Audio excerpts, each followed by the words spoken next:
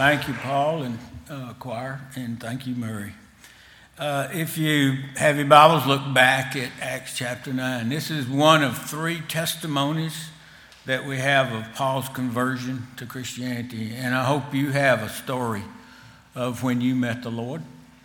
And you can not only tell that story, but you can share it with other generations that come after you. For so many times I sit down with a family when we're going over what we're going to do for the funeral.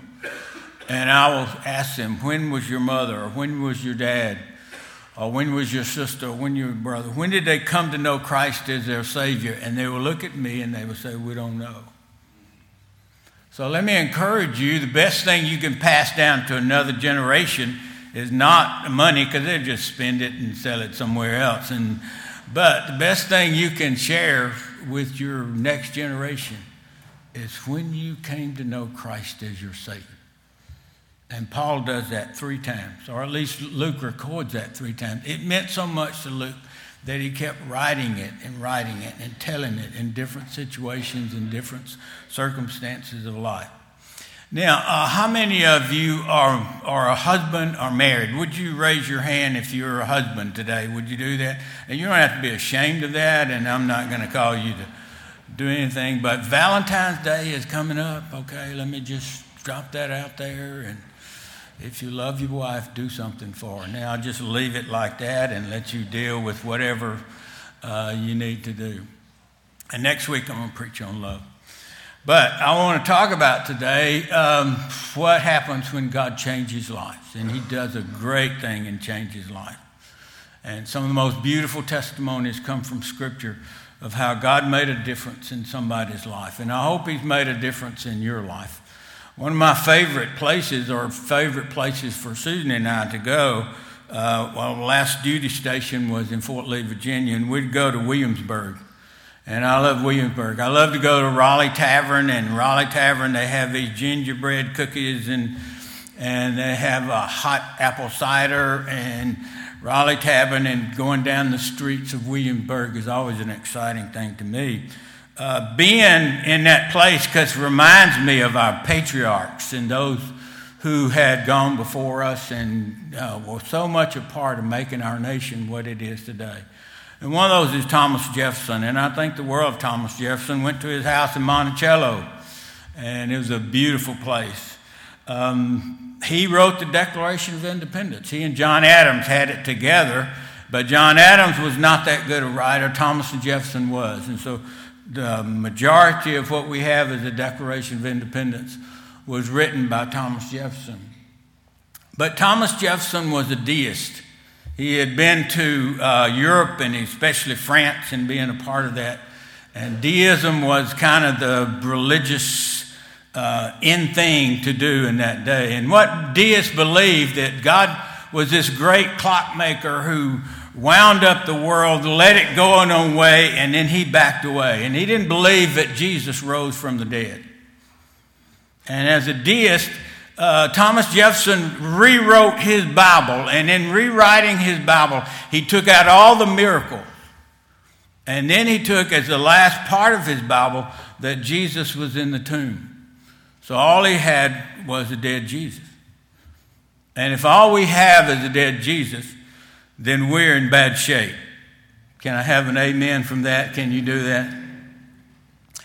But I picked up that Bible when I was in this antique store, and I looked at it and went through it, and I put it right back, because I don't want a Bible with a dead Jesus. I need something to hold on to and hang on to in life as we deal with people, and sometimes people are very difficult to deal with. But the Bible is a history of God taking difficult people and doing great things with difficult people. So if you're here today with a difficult person,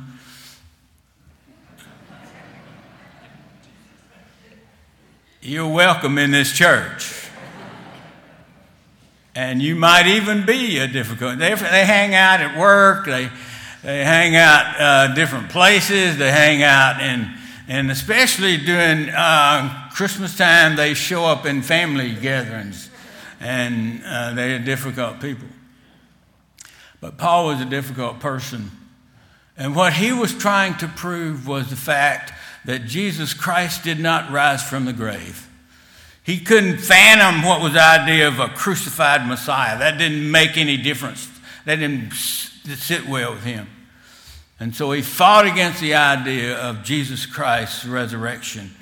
And he fought against that very hard and tried to put it down. The greatest movement this world has ever seen is the movement of Christianity, and how against all odds it started not in a palace, but it started in a manger. And how it's been changing this world. And what has been changing this world is not the fact we have a dead Jesus, but we have a living Savior. And there's a song that I love that says, Jesus lives. He lives within my heart. And that's where he's still alive, and he's living within our hearts. And there are people that have testimonies, can tell you of how they came out and how they were over here and God moved them over here. And it's made a difference in their lives. And I've seen it happen time and time again. We have a living Savior. Acts chapter 9 really begins in chapter 7, if you went there in chapter 7, with a guy named Stephen. Stephen was a deacon, and he was elected deacon. And Stephen got on his heart to go to a synagogue, and he went to this synagogue of the free men. And he went to Bible study in this synagogue in free men. And they didn't like what he was saying. And so they confronted him, took him to the Sanhedrin. And there they put him on trial. Scripture records he has a face of an angel. As they came at him, he had the face of an angel. And then things got out of hand, kind of like the 5 policemen that got out of hand in Memphis.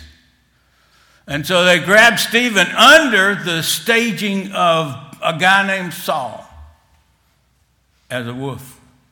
God's going to change him into a sheep. But they threw Stephen in the pit, and when they threw Stephen in the pit, then they pelted him with all these rocks, and there are plenty of rocks in Israel. All of a sudden he looks up, and he sees Jesus.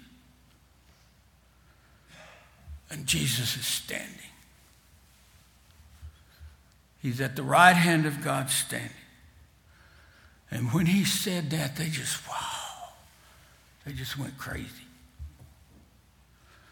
Now you call that personal eschatology. That is, one of these days, the Lord's coming back for his church, but until that time, he comes back individually for you and for me when you and I, who have placed our faith in Jesus Christ, have made that last breath. There's a God who is standing to receive us and to take us home.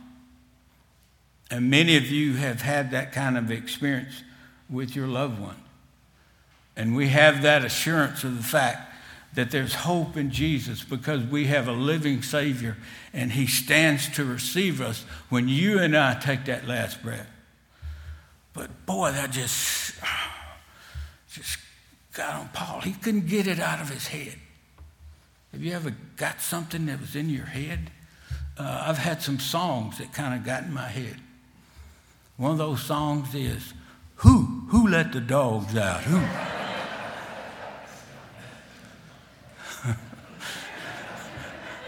It's hard to put it out. When you get in church and you're humming, who let the dogs out? That is not in the Baptist hymnal, by the way. But he can't get it out of his head. So he fights against it. Now, difficult people, that kind of way, they kind of fight against the Lord. And they fight against what God has given to them. They will never admit that they're wrong. They will never admit that they're wrong. They say that you're wrong and I'm right forever. And even when they realize that they're wrong, they will not admit that they're wrong. I read about a lady who was kind of afraid about going to the city to shop, so her husband taught her how to use a pistol, And she carried that pistol into a garage, shopping place that she was going to the city. And she went to this parking garage, and she came back with all of her packages and things that were there. And so when she got to a car, and there were 4 dudes in her car. And they were just kind of grooving in her car. They were boom, boom, boom, boom, boom, boom. They were just kind of grooving in that car. And so she said, would you get out of my car? And they didn't even slow down. Boom, boom, boom, boom, boom, boom. And so she said, would you please get out of my car? And they just kind of boom, boom, boom, boom. So finally she pulled out a pistol and cocked it and said, I said, get out of my car. And all of a sudden 4 doors came open and boom, those guys went everywhere. And so she picked up her packages, got in the car, and realized that she was in the wrong car. Amen.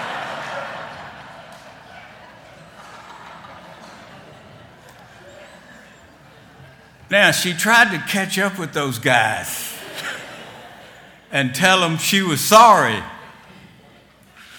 But they said, that's this crazy lady with the pistol. Keep running, man, keep running.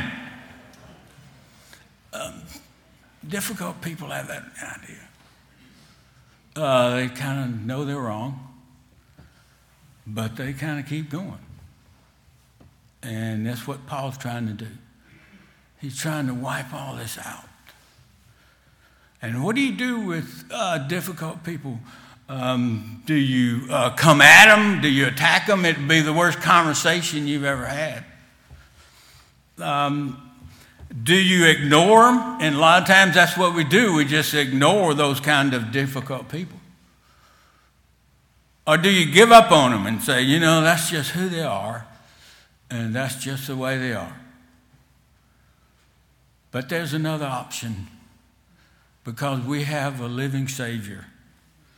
He stays with us even when we have those difficult people in our lives. Even when we're at our worst, He still stays with us. I don't know where I would be if somewhere down the line, Jesus' mercy didn't rescue me. And that's what He did to Paul. Paul's on his way to Damascus, and as he's on his way to Damascus, the Christian movement in Jerusalem had kind of grown. So he goes to Damascus, and in Damascus, before he gets to Damascus, God appeared to him on the road.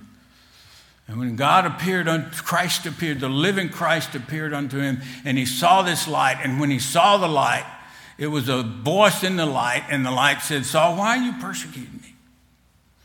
Because anytime you persecute the church, you're persecuting Christ.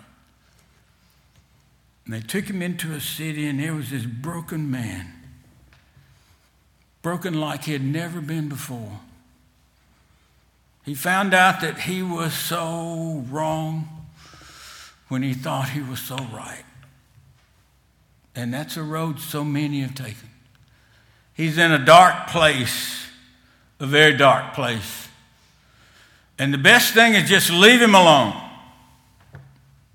But Christ didn't leave him alone. If you have your Bibles, would you look at verse 10?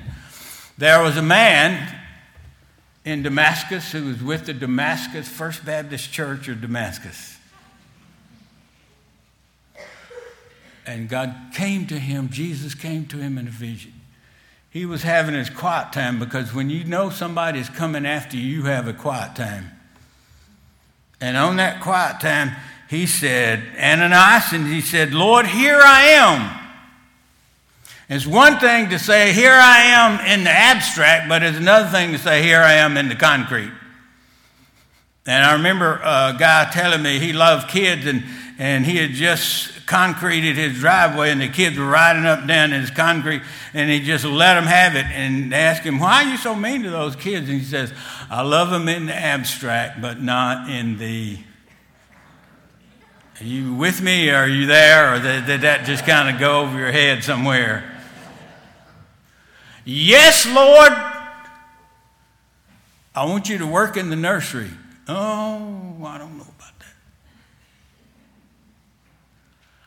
I want you to go see the man down the street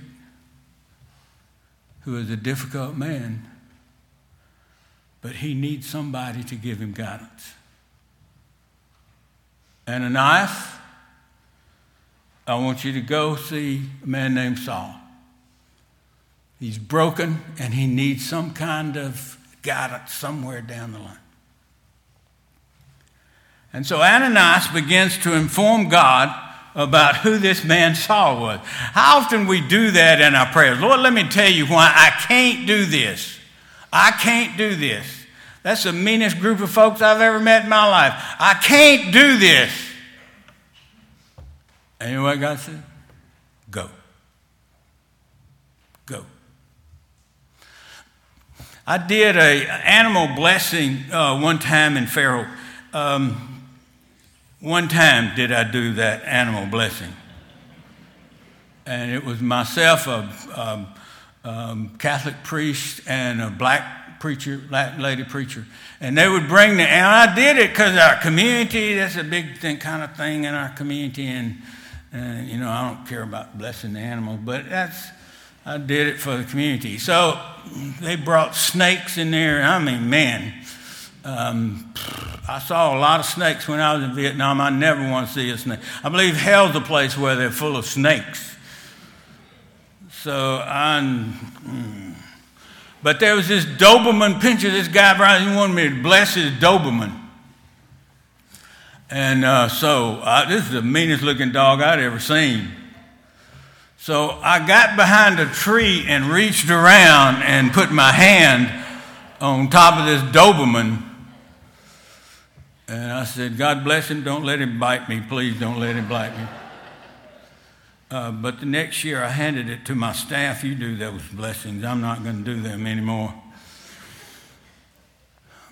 That's not the way Paul went in. Ananias went in.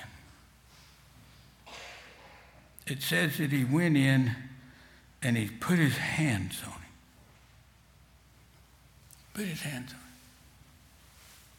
him. Said, you're my brother. This was a man that probably had him on his list to come and drag away to Jerusalem. You're my brother. And so he put his hands on him and said, you receive the Holy Spirit. And that had to have been an awesome moment. Not only an awesome moment for Paul to receive the Holy Spirit, but had to have been an awesome moment for Ananias. First person I ever led to the Lord was in a jail cell. I wasn't in a jail. He was in a jail. And so I had this tract. The Lord just said, go in the jail and start sharing with people about the Lord. So I shared with this guy, reading this tract. I didn't know what else to do. And he was just kind of a rough character, him and me in the jail. And so finally I got to the point where it said in the tract, would you like to receive Christ as your Savior? And I didn't know what else to do. And he said, yes, I would. I thought, whoa, what do I do next? So I read that tract and said, you pray to receive Christ. And all of a sudden in that jail cell, this man bowed his head and said, my life has been so messed up that I'm at the point of my need. I need to have Christ in my life. And he prayed a prayer was just, it wasn't great prayer or anything. He said, Lord, just save me. And all of a sudden, it was a glorious moment as I saw God do something in a man's life. Now, let me tell you what his name was. His name was Jack Daniels. Now, if you recognize that name, you need to repent anyway, amen? I led Jack Daniels to the Lord. I thought, man, I'm ready for the Lord to take me home. That was an awesome moment in that jail cell for me.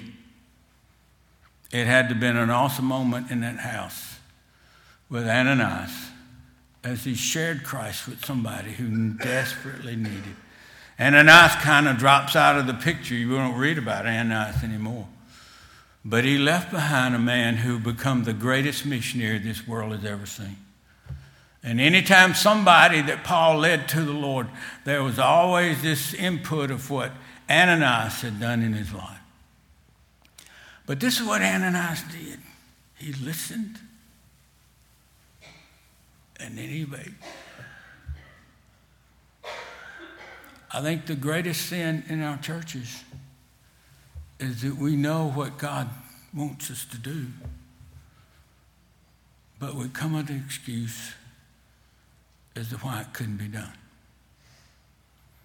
And we back away from opportunities that God has for us. Now, I had the privilege of growing up on 3rd Avenue. That was a great place to grow up on. Next door to me was my neighbor, Mr. Mason. There was a lot of members of the Jewish church, that's a redundant thing, but the Jewish congregation that went to our church. Mose Leonthal was down the street. Any of you remember Mose Leonthal? You ever remember that? You're old people if you remember Mose Leonthal. He always had a suit for you. Amen. It was just a fit. Miss Lehman lived right, Miss Schwartz close to me. Ronnie Leet lived right across the street from me. Seymour Cone lived down the street. But it was a good neighborhood to grow in. My next door neighbor was Mr. Mason. Mr. Mason had a place called Selma Arms. And it's right across from Benderskis, used to be. And Mr. Mason had a Bowie knife. And I'd been watching Walt Disney on television, and Walt Disney had these stories about Davy Crockett and King of the Wild Frontier. And Jim Bowie was there, and he had this Bowie knife. And I was about 7 years old, and so Miss Schwartz let me mow her grass, and I'd mow her grass, and she'd pay me. And so I was saving my money up to go to buy that Bowie knife. And so I finally got enough money, went down to see Mr. Mason, and he was there at his store. And I said, Mr. Mason, I want that Bowie knife. He said, yes, sir. You got the money for it? I said, yes, sir. He said, then he asked, and I wish he hadn't asked that, does your daddy know that you're buying it? You know, when you lie, you can just try to get away, but it just kind of sticks with you. And I said, yes, sir. I wish I hadn't said that. At that moment, I became a difficult person. I kept hiding things and all that kind of thing. So I went home and hid it under my bed. And I heard the phone ring. You remember when phones used to ring? We were on a party line. Anyway. So I heard my mama say, is that right? Well, wait till his daddy gets home. Now, I didn't anticipate my dad coming home with a lot of hilarity or anything like that. So my daddy came home and he said, tell me if that's true. I said, yes, sir. He said, so he spanked me. You know, when he spanked me, he did that. He applied pressure to my seat of understanding. That's what you call that. And then he added this. He said, son, I want you to go next door to Mr. Mason and apologize. Daddy spanked me again. I don't want to go next door to Mr. Mason. But I walked over there in fear and trepidation, hoping he wasn't at home. You know, we visit houses and we hope they're not there so we can leave something beside them. And Mr. Mason, he was having his dinner. And I walked over there beside him and I said, I was 7 years old. I said, Mr. Mason, I told you a lie. And I'm sorry. I didn't know what was going to happen next, but Mr. Mason put his arm around me and he said, you know you did wrong. And I said, yes, sir. Don't you ever do that again? I said, yes, sir. And then he pulled me a little bit closer to him and he said, I forgive you. And I walked out of that house but one of the greatest gifts you and I can ever receive is a gift of forgiveness. Paul received something he needed somebody to help him to find. There's a whole city out here and people that you and I come in contact with that need to find that gift of forgiveness. When I was being considered for Elkdale Baptist Church, Mr. Mason said, I wouldn't hire him if I was you. He lied. No, I didn't. He didn't do that. Once he forgave me, it was gone. Now, would you bow your heads for just a moment, and let's just kind of get with the Lord and think about it. Maybe God has a difficult person in your life. Maybe the deepest need of that difficult person is to come to know the forgiveness that only God can give through the resurrected Christ. But you may be here having to deal. You may be the difficult person. But there may be somebody that you need to see. One of the hardest things I ever did was to ask my dad, did he know Christ as his Savior? That was so hard for me. So awkward. But I have the assurance that my dad's in heaven today because he received Christ as his Savior. Now, who's somebody in your area that's a difficult person, an awkward person for you to deal with?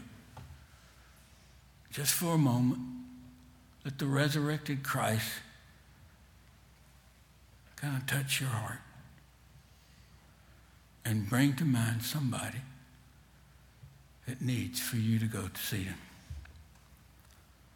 Father, we thank you for a God who is alive in Jesus Christ. We thank you for a God who wants to offer forgiveness to people, even like me. And where they would be or where I would be without the grace of God rescuing me, they need to hear about the grace of God. May this church be a place that sees God do in difficult people's lives what God has done in their life. In Jesus' name I pray. Amen.